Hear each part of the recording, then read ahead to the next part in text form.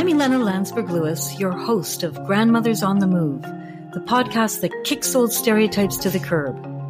Come meet these creative, outrageous, authentic, adventurous, irreverent, and powerful disruptors and influencers. Grandmothers, from the living room to the courtroom, making powerful contributions in every walk of life. We know them most intimately as loving caregivers, the older women in our lives with 1,000 stories about their grandchildren and pictures in their purses. In this podcast, you'll come to know even more about our grandmothers. They are galvanized, determined, and are guaranteed to get you thinking. What drives them? What are they up to? What is the potential of grandmother power, and how is it changing the world? Grandmothers are on the move. You don't want to be left behind. Hello, it's Elena. Welcome back to Grandmothers on the Move. As you can tell, friends, I have a bad cold, but that can't stop those of us who are on the move, so we're forging ahead. I've been wanting to speak to a grandmother who's involved in business, something far outside my bailiwick. And I have to admit, I've had the darndest time finding someone. I'm sure there are lots of grandmother entrepreneurs out there, and today I'm extremely pleased to introduce you to Gail Zalitsky. Gail is a premier business coach for entrepreneurs. She has built million-dollar businesses, one of them the groundbreaking worldwide internet company Liquor by Wire and Liquor.com. And as an adjunct professor at the University of Illinois at Chicago, she created and taught 4 MBA courses, amongst them gender equity in the workplace. She's engaged in extensive nonprofit work and is the creator of Wonder Women Mastermind, something we're definitely going to talk about today. Welcome, Gail. It's so wonderful to have you on Grandmothers on the Move today. Thank you, Ilana. I'm so happy to be here. I was going through some of the notes on your background, and you've owned extremely successful businesses, and I suspect that you've been a mentor and a guide to so many women. And I wondered if we could start this way. What is the most interesting dimension of the challenges in entrepreneurship as a woman, and particularly, Gail, as a mature woman? Oh, my goodness. That's a loaded question, Ilana. Every year I have been in business has been a year of learning for me. And everything I thought I knew when I started out, let's say it's been proven to be not as smart as I thought I was. Okay.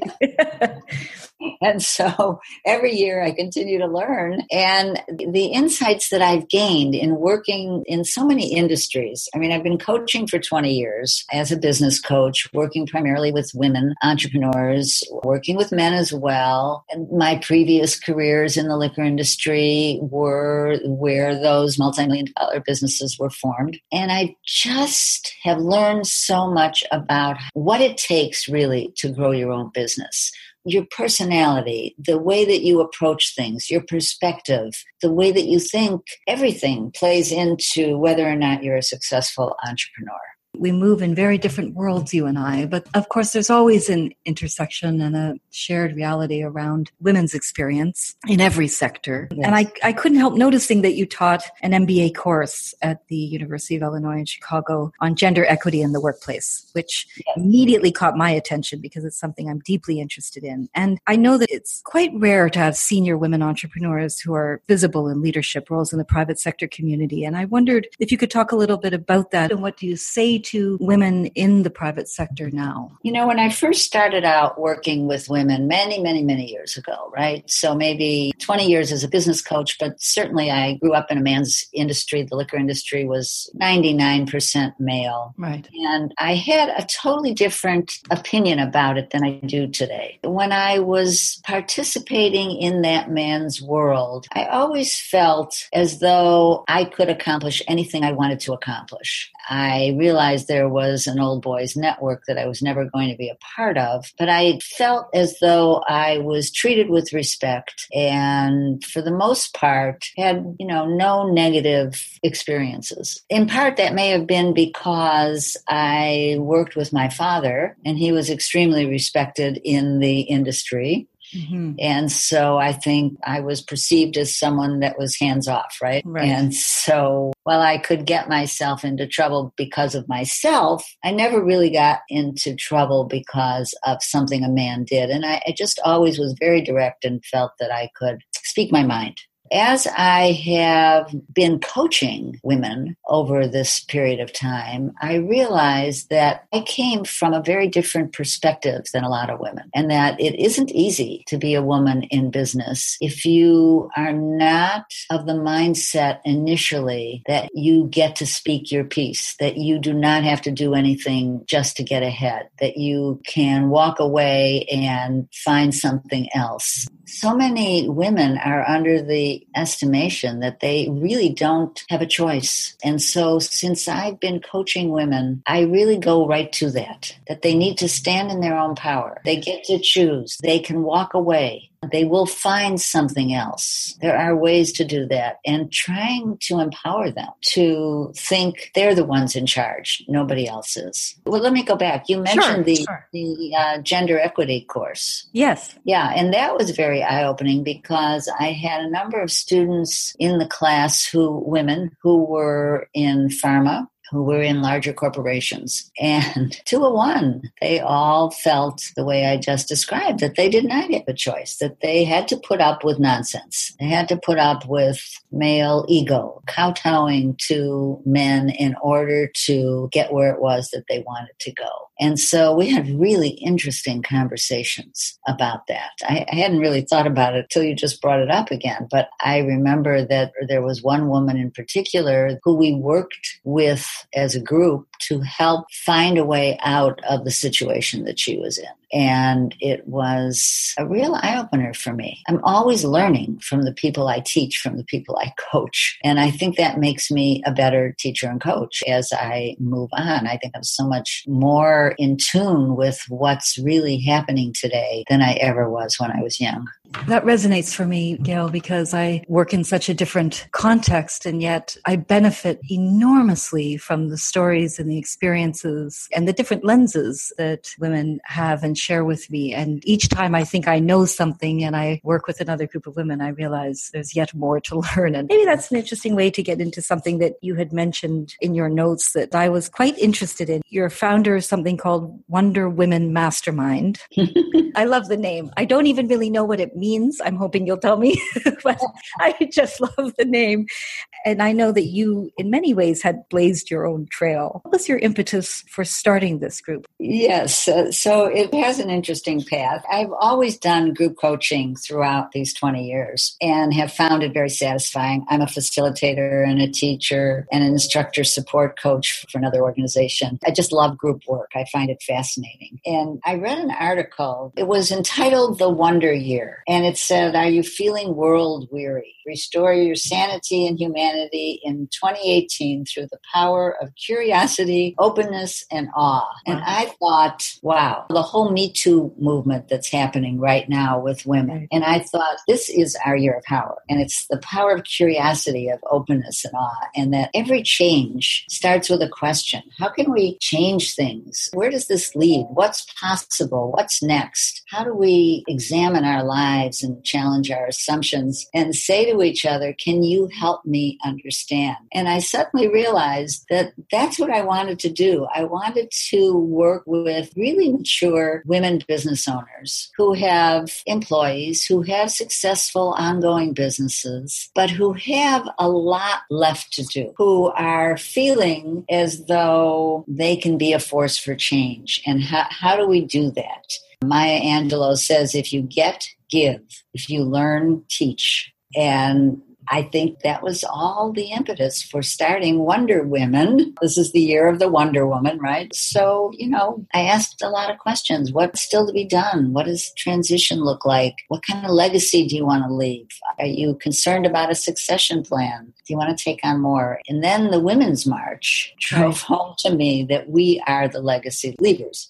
So I took a stab at it, and early this year I launched Wonder Women Mastermind, and it's really a thing of beauty. I can imagine. In my role as the director of a charitable foundation, I've been really moved, actually, because I didn't come from the world of the private sector, and I didn't really try in the initial years to engage with people in the private sector. I use the term very broadly.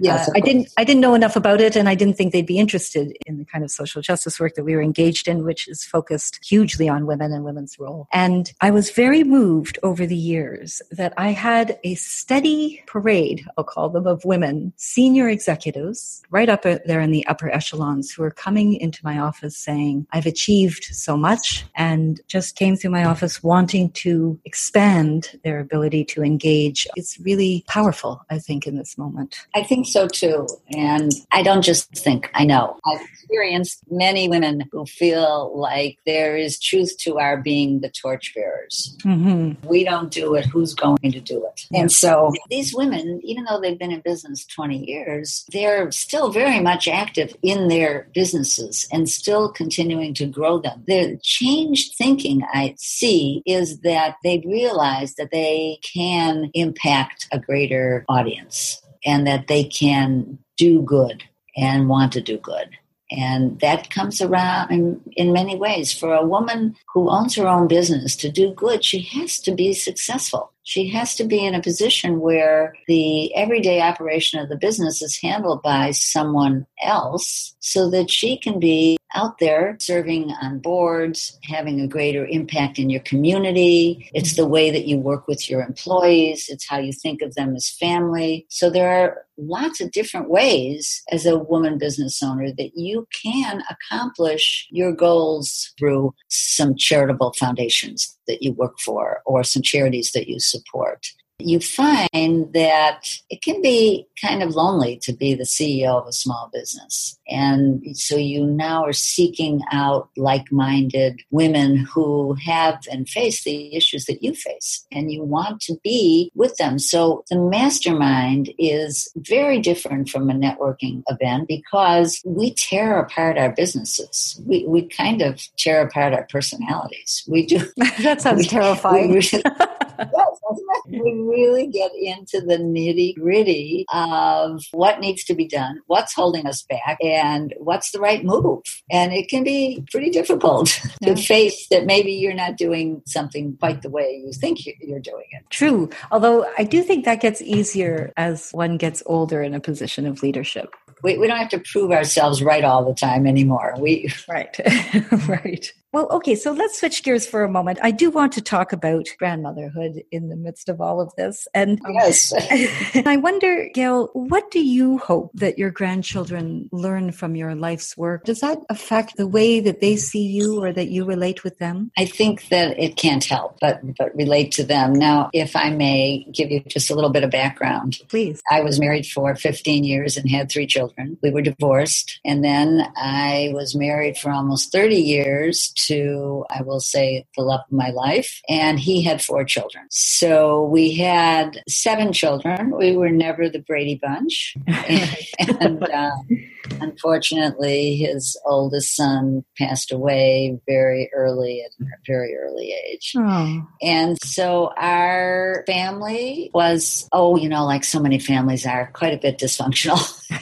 So, meanwhile, today I have 6 grandchildren, 3 from my son and 3 from my stepdaughter. Those children range in age from 11 to 32. So I've had quite the experience. So they're very aware of who you are and what you're doing because they're of the age where they can understand that their grandmother has a life outside of being grandma to them. Yes. And at the same time, family is so important to me. Yeah. And so I make sure to have a relationship with each of my grandchildren, some more than others. I took my 11-year-old grandson on a road trip this last summer, took his older brother on a trip to New York and Boston 2 years earlier, and I tried to do things with the others as much as possible. So I do want to be someone in their lives that they can look at and say, Grandma did it. Right. She had a lot of issues, but she did it. She was able to have a life that was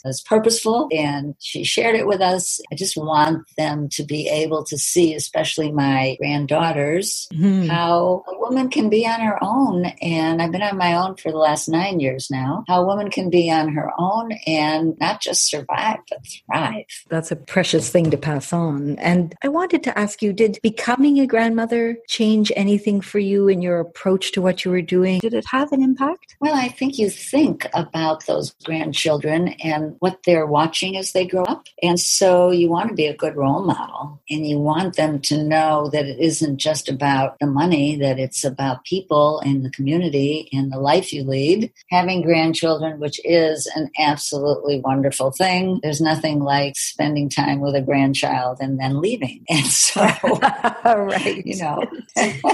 It's just a very special kind of relationship, right? And so, you want to impart the lessons that you've learned from life in a way that is actionable, not lecturing. Well, as you're asking this question, I'm thinking, I realize that just as I've learned so much in how to work with people that I do business with, I've learned so much about children and grandchildren. And if I had to do it all over again, for my grandchildren I'm talking about, there's many things I would do differently. I want to impart to them not just the love and caring that I have and the interest in them as human beings, but help them do some of the things that I like. I might serve at a soup kitchen. I'd like to take my grandchild with me. Right. Those kinds of things that help them really see how you do good in this world. And it just can be very small and one thing at a time. And I have done some of that with them over the years, but not as much as I'd like. I think every moment with one's grandmother like that, though, leaves an indelible impression. I want to try and fuse, a little ingenuinely, but I am authentically, truly interested. I want to try and fuse grandmotherhood and grandmothers and older women and this world of entrepreneurship and business. Doing this podcast is an unfolding education, which is that when I speak to activist grandmothers, they actually see this moniker as an important political statement, a powerful identity from which to claim expertise and wisdom and a place in the public dialogue around the environment, around gun violence, around a host of issues that affect their grandchildren and future generations. They see grandmotherhood as a powerful political identity. And in the world that you move in, and as a grandmother yourself, I wonder what you think about all of that. Yes, I think it's a loaded question. Oh, you're right to ask it. It's loaded because women have struggled so to just be recognized for the successful professional person they are. And children and grandchildren in our world today can too often take that away from them, from the perspective of others. And so it's a very separate piece. Now, I know a wonderful organization called We Will. It started out as Moms and Babies. These are all highly professional women who, with their children, attend conferences on political activity and activism. And you go to the women's marches and you see women with their children and grandchildren in tow, carrying signs. It's a thing of beauty. So I'd like to think it's changing. My generation, I don't know. There's no question that we are doing good. We are working for AIDS. We are working for mental health and abuse and domestic violence. And we care, and we belong to organizations that have advocacy as in part of their names. I belong to the National Association of Women Business Owners and the Small Business Advocacy Council. But do we bring our children to those meetings? No. Do we talk to our grandchildren about those meetings? Not really. I keep trying to picture a woman CEO standing up and saying, as a grandmother, yes, ...